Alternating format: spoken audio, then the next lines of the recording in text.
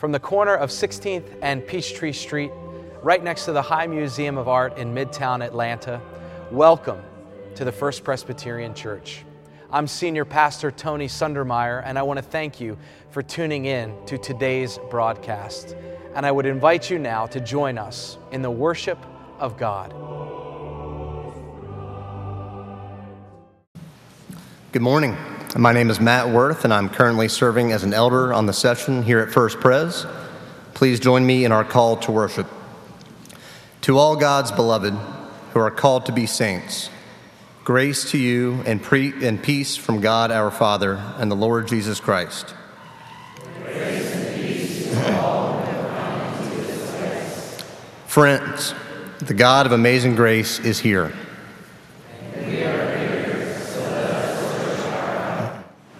A word before I begin this morning.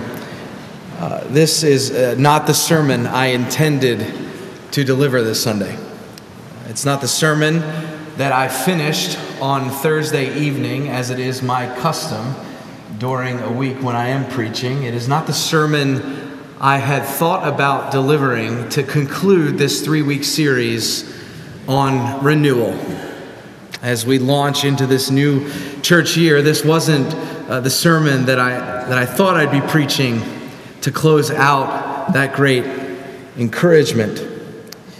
My spiritual director, an Augustinian priest, used to tell me that preaching should be a moment where the congregation overhears your prayer life,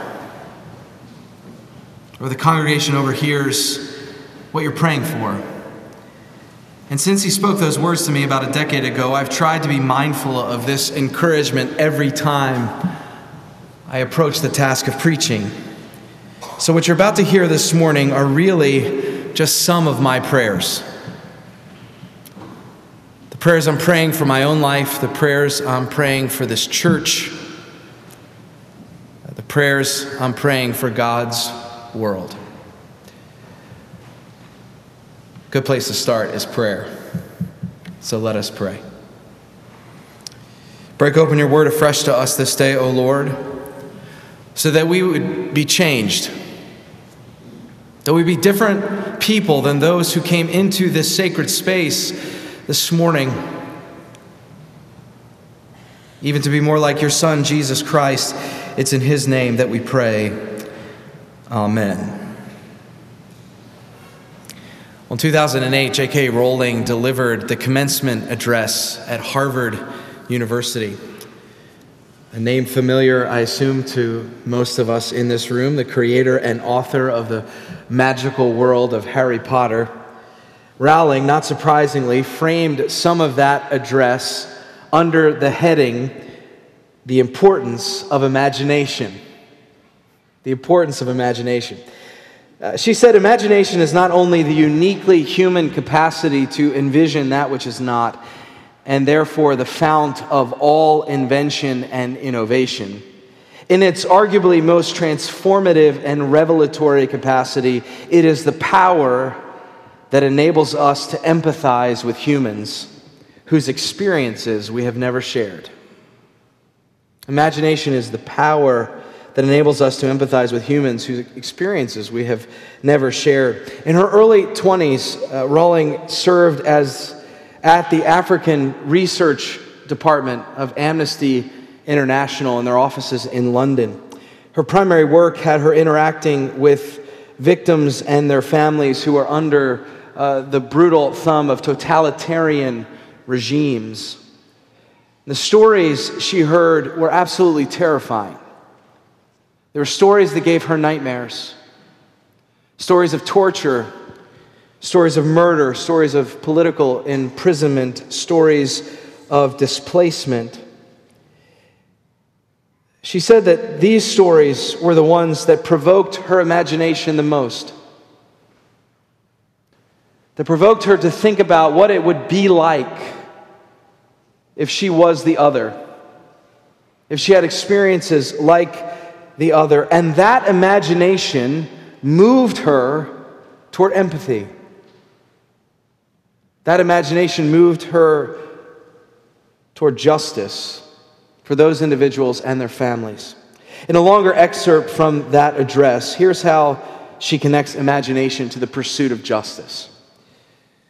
Of course, the power to imagine, she says, like my brand of fictional magic, is morally neutral. One might use such an ability to manipulate or control just as much as to understand or sympathize. And many prefer not to exercise their imaginations at all. They choose to remain comfortably within the bounds of their own experience, never troubling to wonder how it would feel to have been born other than they are.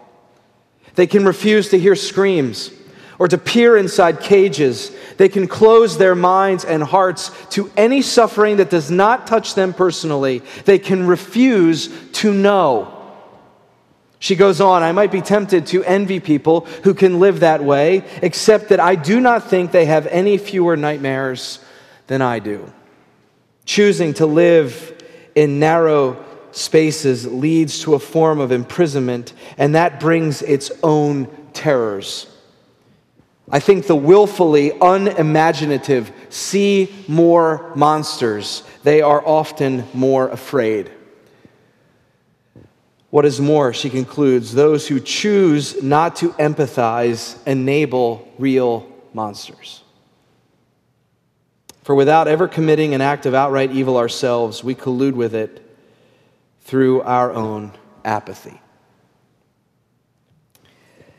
I have had moments over the past few months where I had the choice, to borrow Rawlings' words, to either hear or to refuse to hear the screams. I have had choice to open or to close my mind and heart to a suffering that does not touch me personally. I've been presented with a choice to know or to refuse to know. And to be sure, in these last several months, we all have. We've all had that choice. We've all stood at those crossroads. For me, the culmination of that choice, of these choices, happened on Friday. Two of the parents at our boys' school, who are also moms to two of Johnny's friends, one woman is white and one is black, not members of the church, but I was so pleased to see them walk in here this morning. They invited our school community to come together, to process and to dialogue, to share stories that have bubbled up in the shadow of what is taking place all over the country, but in particular, most recently, in Tulsa and in Charlotte. I attended that gathering, and for 3 hours, I heard terrifying stories. Gut-wrenching stories from students and their parents as to how racism is alive and well in America today. I heard stories of desperate mothers who tell their black sons when they get in the car to drive themselves to school, the last thing they say to them is work hard, be kind, and come home alive. Something I have never said to my boys. I heard from fathers who told stories about how every day they fight to convince their black sons and their black daughters that they are beautiful and intelligent and capable, just like any other white child. I heard from a mother who is white. She's married to a black man.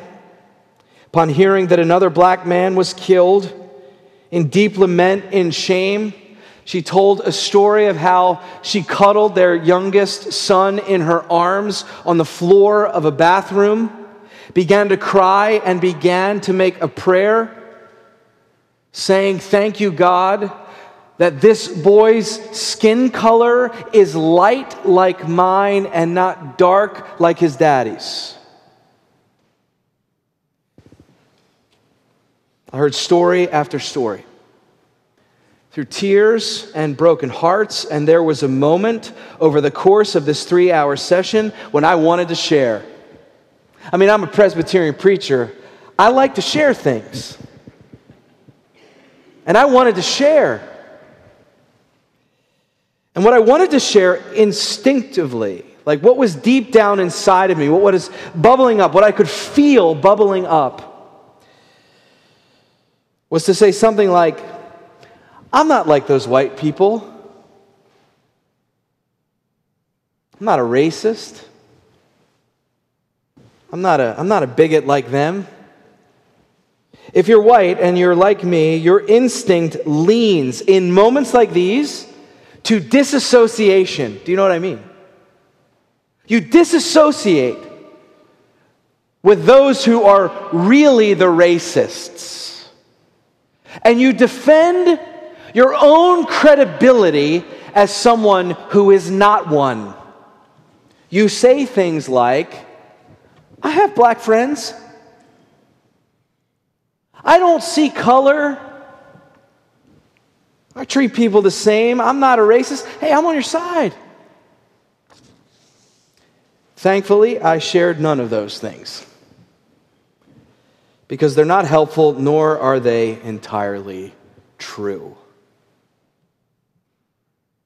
I'll say more about that in just a minute. Despite the fact that this sermon changed dramatically from Thursday evening to Saturday morning, the title hasn't changed. It's taken right from Joshua 24 in his farewell speech. This leader of the people of God who ushers them into the promised land, who is the one who is on the receiving end of the benefits of God, of the blessing of God, of the promises of God. They're living at relative peace at this point in time, and nonetheless, Joshua implores them, hey, choose this day whom you will serve. And another way to think about it is him saying, choose this day and every day who you're going to serve. Whether the God who has delivered you into this land or the God of somebody else, which God are you going to serve? I added to this text the New Testament text from the Gospel of Luke where Jesus encounters a group of uneducated fishermen, wows them with his presence and his call, and essentially says, as he says in other places, come and follow me. And I love the way Luke puts it so plainly. And they dropped everything and followed him. You take these two texts together, you take the scriptures as a whole, and if we say we're going to serve this God, if our response to the Joshua question is affirmative, yes, we will serve this God. If our answer to the question of Jesus, will you follow me, is affirmative, if that is true, if we're serving this God and following this Jesus in the world, then we have to evaluate what this commitment means. What it means as it relates to the issues facing us in this very hour. For this God, the God who we're talking about here, is the God of the oppressed. This God is the God of the marginal. This God is the God of the invisible. This God is the God of left out and the left behind. This is the God of the forgotten. And this Jesus, whom we've been called to follow, whose name we bear when we call ourselves Christian. This Jesus, says the Apostle Paul, gives us a ministry of reconciliation. This Jesus, of all the texts he could have chosen from the Hebrew Bible, from the Old Testament, of all the texts, he chose to inaugurate his ministry from the prophet Isaiah, the 61st chapter, when he said, the Spirit of the Lord is upon me, for he has anointed me. He has sent me to proclaim good news to the oppressed, to bind up the brokenhearted, to proclaim liberty to the captives, release to the prisoners, recovery of sight to the blind, and the proclamation of the year of the Lord's favor. That's how he decides to begin his ministry. May I suggest that we cannot serve this God and follow this Jesus knowing who this God is and what this God's mission is all about without engaging in conversation and action as it relates to race in America today, especially to white people. May Martin Luther King's words stir us from any complacency we may be resting in.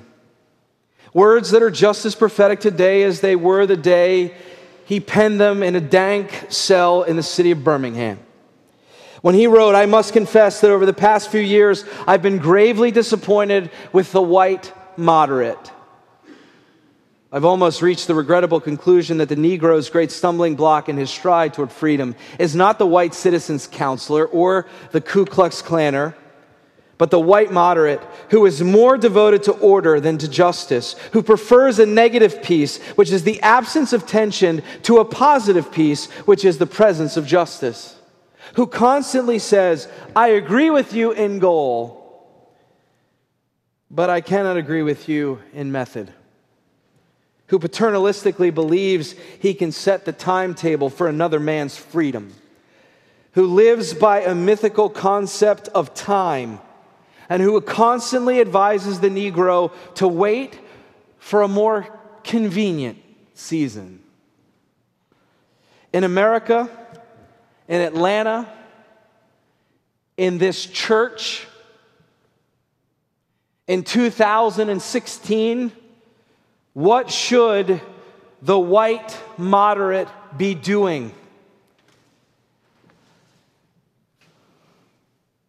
More specifically, what should the white friend of God, the white Christian who dares to bear that name, dares to say, "I follow Jesus of Nazareth," what should that person do? And so here are three things that I would suggest white friends of God, white Christians do. There are things I'm trying to do in my own life. First and foremost, be present. Be present. The Christian faith confesses that Jesus, his ministry is a ministry of presence. The very core of our theological life together is this notion that the God of the universe took on flesh and dwelt among us, that decided to be with us, to be present with us.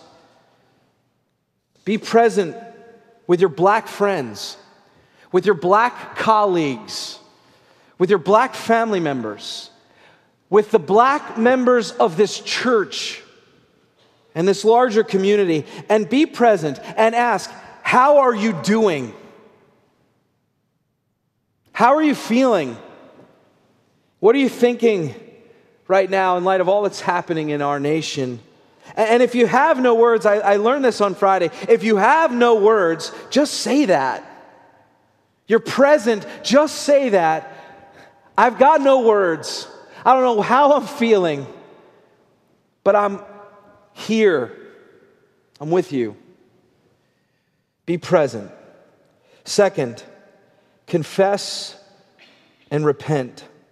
You know, our faith tradition, all the good Presbyterians in the room know what I'm about to say here. Our faith tradition puts confession as a major part of our liturgical life. Every week, we say we're sorry. Every week, we say we don't have it all together. Every week, we're honest about who we are in light of who God's called us to be. As Christians, we acknowledge our sin, our culpability, and our role in anything that is contrary to the gospel. It is not helpful at this time. I don't know if it has ever been helpful, actually. I don't know if it ever will be helpful for a white person to say aloud what I thought about saying on Friday. I've got black friends. I'm not one of those white people. In fact, I think it's more helpful to name just the opposite. Just the opposite. Instead, I think we shouldn't pass the blame. We shouldn't try to prove that I'm one of the good ones, right? I have to confess and repent of my own racism. I tried to do that a little bit a couple of months ago. this summer in a series where I was very honest about my own upbringing, about what it was like to grow up in segregated Philadelphia in the 1990s, and the racist intuitions and legacies that were formed in me. To say this is how racism worked in my life. This is how I activated racism in this moment or that moment. I confess it. I repent of it. I'm seeking your forgiveness, and I'm hopeful for reconciliation. I've been thinking about, all the movements that like to put their logos on a t-shirt. I'd like to make a t-shirt maybe for myself. Maybe you'd wear one like this. It says, I'm a racist. And on the back it says, but I don't want to be. White people have to own our role in this. It is no longer helpful, especially for the church, to say, we're not like those other white people. That narrative has to come to an end. We should confess and repent, not just to God, but also to black folk. To say it, to name it, and to seek forgiveness. Third and finally, if there is ever going to be justice and peace, there has to be truth. And I'm thinking of something very specific here. White people need to tell the truth to themselves and other white people. This may be the hardest thing for sophisticated white folk like us. To actually tell other white people the truth. Like when someone says, well, there is reverse racism, You tell the truth. As Melody Miosi put it, remember that reverse racism isn't a thing. Racism is about the abuse of power and privilege. If your race denies you power and privilege, you cannot be a racist. She says you can be a jerk. She had another word. I couldn't use it in the sermon. You can be a jerk, but you can't be a racist. Or when someone says, what about all this black on black crime? You tell the truth. You tell the truth. White people at a rate of 2-to-1, according to the FBI, this isn't MSNBC, according to the FBI, commit more crimes than any other race in America, 2-to-1. You tell the truth. White people kill more white people than black people kill black people. You tell the truth. There are more gang murders committed by white people than black people. You tell the truth. Or when someone says that black communities have never been worse off than they are right now, you tell the truth. You call to mind the fact that the blood of slaves drenches this nation's soil. You tell the truth. You remind one another of lynchings and Jim Crow and separate but equal and voting rights and inaccessibility to quality education and systematic and institutional racism embedded and planted in the policies and laws of our land. You tell the truth of this collective past. You say it still matters because it does. And anything less than that is absolutely 100% obtuse. You tell the truth. Or when someone says, I don't see color, you say, yes, you do. Because we all see color. And that's actually okay. Because when I'm having a conversation, like I did this morning with a new friend, a black man, I see him as a black man, and he sees me as a white man. It's not about seeing color, it's about what we see when we see color. That's the question for white people. White people, when you see a black woman or a black man or a black child, what do you see? Do you see worth, intelligence, creativity, competency? What do you see? For many of us, if you're like me, you were taught to see something that is not really there. What does God say we should see? A child of the living God. Joshua said it, choose this day whom you'll serve. Jesus said it, follow me. And I'm tired in my own faith. I'm not talking about your faith, I'm just talking about my faith. I'm tired in my own faith of the lack of integrity that I have on this point. When I say I'm a Christian, and I say I'm a servant of God, and I'm not engaged in this conversation. And friends, this isn't one of those sort of optional conversations, so to speak. It's not like, hey, I do global mission, or hey, I do community ministries, or hey, I do worship in the arts, or I sing in the choir, or hey, I do youth ministry. This is one where all of us, I believe, as a community, need to be engaged. This is not a preference conversation. This is mandatory, I think, if I'm reading the gospel clearly. So over the next few weeks, I'm going to convene our congregation's leadership to think and pray critically as to our role, first and foremost, and let me say this very plainly, to end racism in our own congregation. Because it exists. To end it in our own congregation. And then once we get our house in order, to figure out who we need to partner with to end racism in the city. And if we get our city in order, then we'll have a conversation on a national level. But for now, let's talk about it in our own house. If you are somebody who'd like to be a convener or someone who'd like to participate, here's what I'm going to ask you to do this week.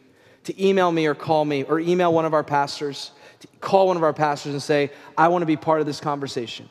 Let me tell you, and this is exciting in a way that I wish it wasn't, but our long-range strategic planning, which has been meeting since January, has put this issue on the front burner. Race has been part of our conversation as we think about what it means for us to live into the next 6-7 years of our faith and life together, that it is a priority conversation. You'll see it when the new long-range plan is released toward the end of this year. But for now, I'd like to build some conveners. I'd like to build a group of participants and leaders who are ready to have this conversation in a way that addresses the racism in our own congregation and what we feel called to do about it. Friends, I said at the beginning, this is what I'm praying for my own life. Do not think for 1 second that I do not stand outside of this word. I'm looking for people to stand with me under it.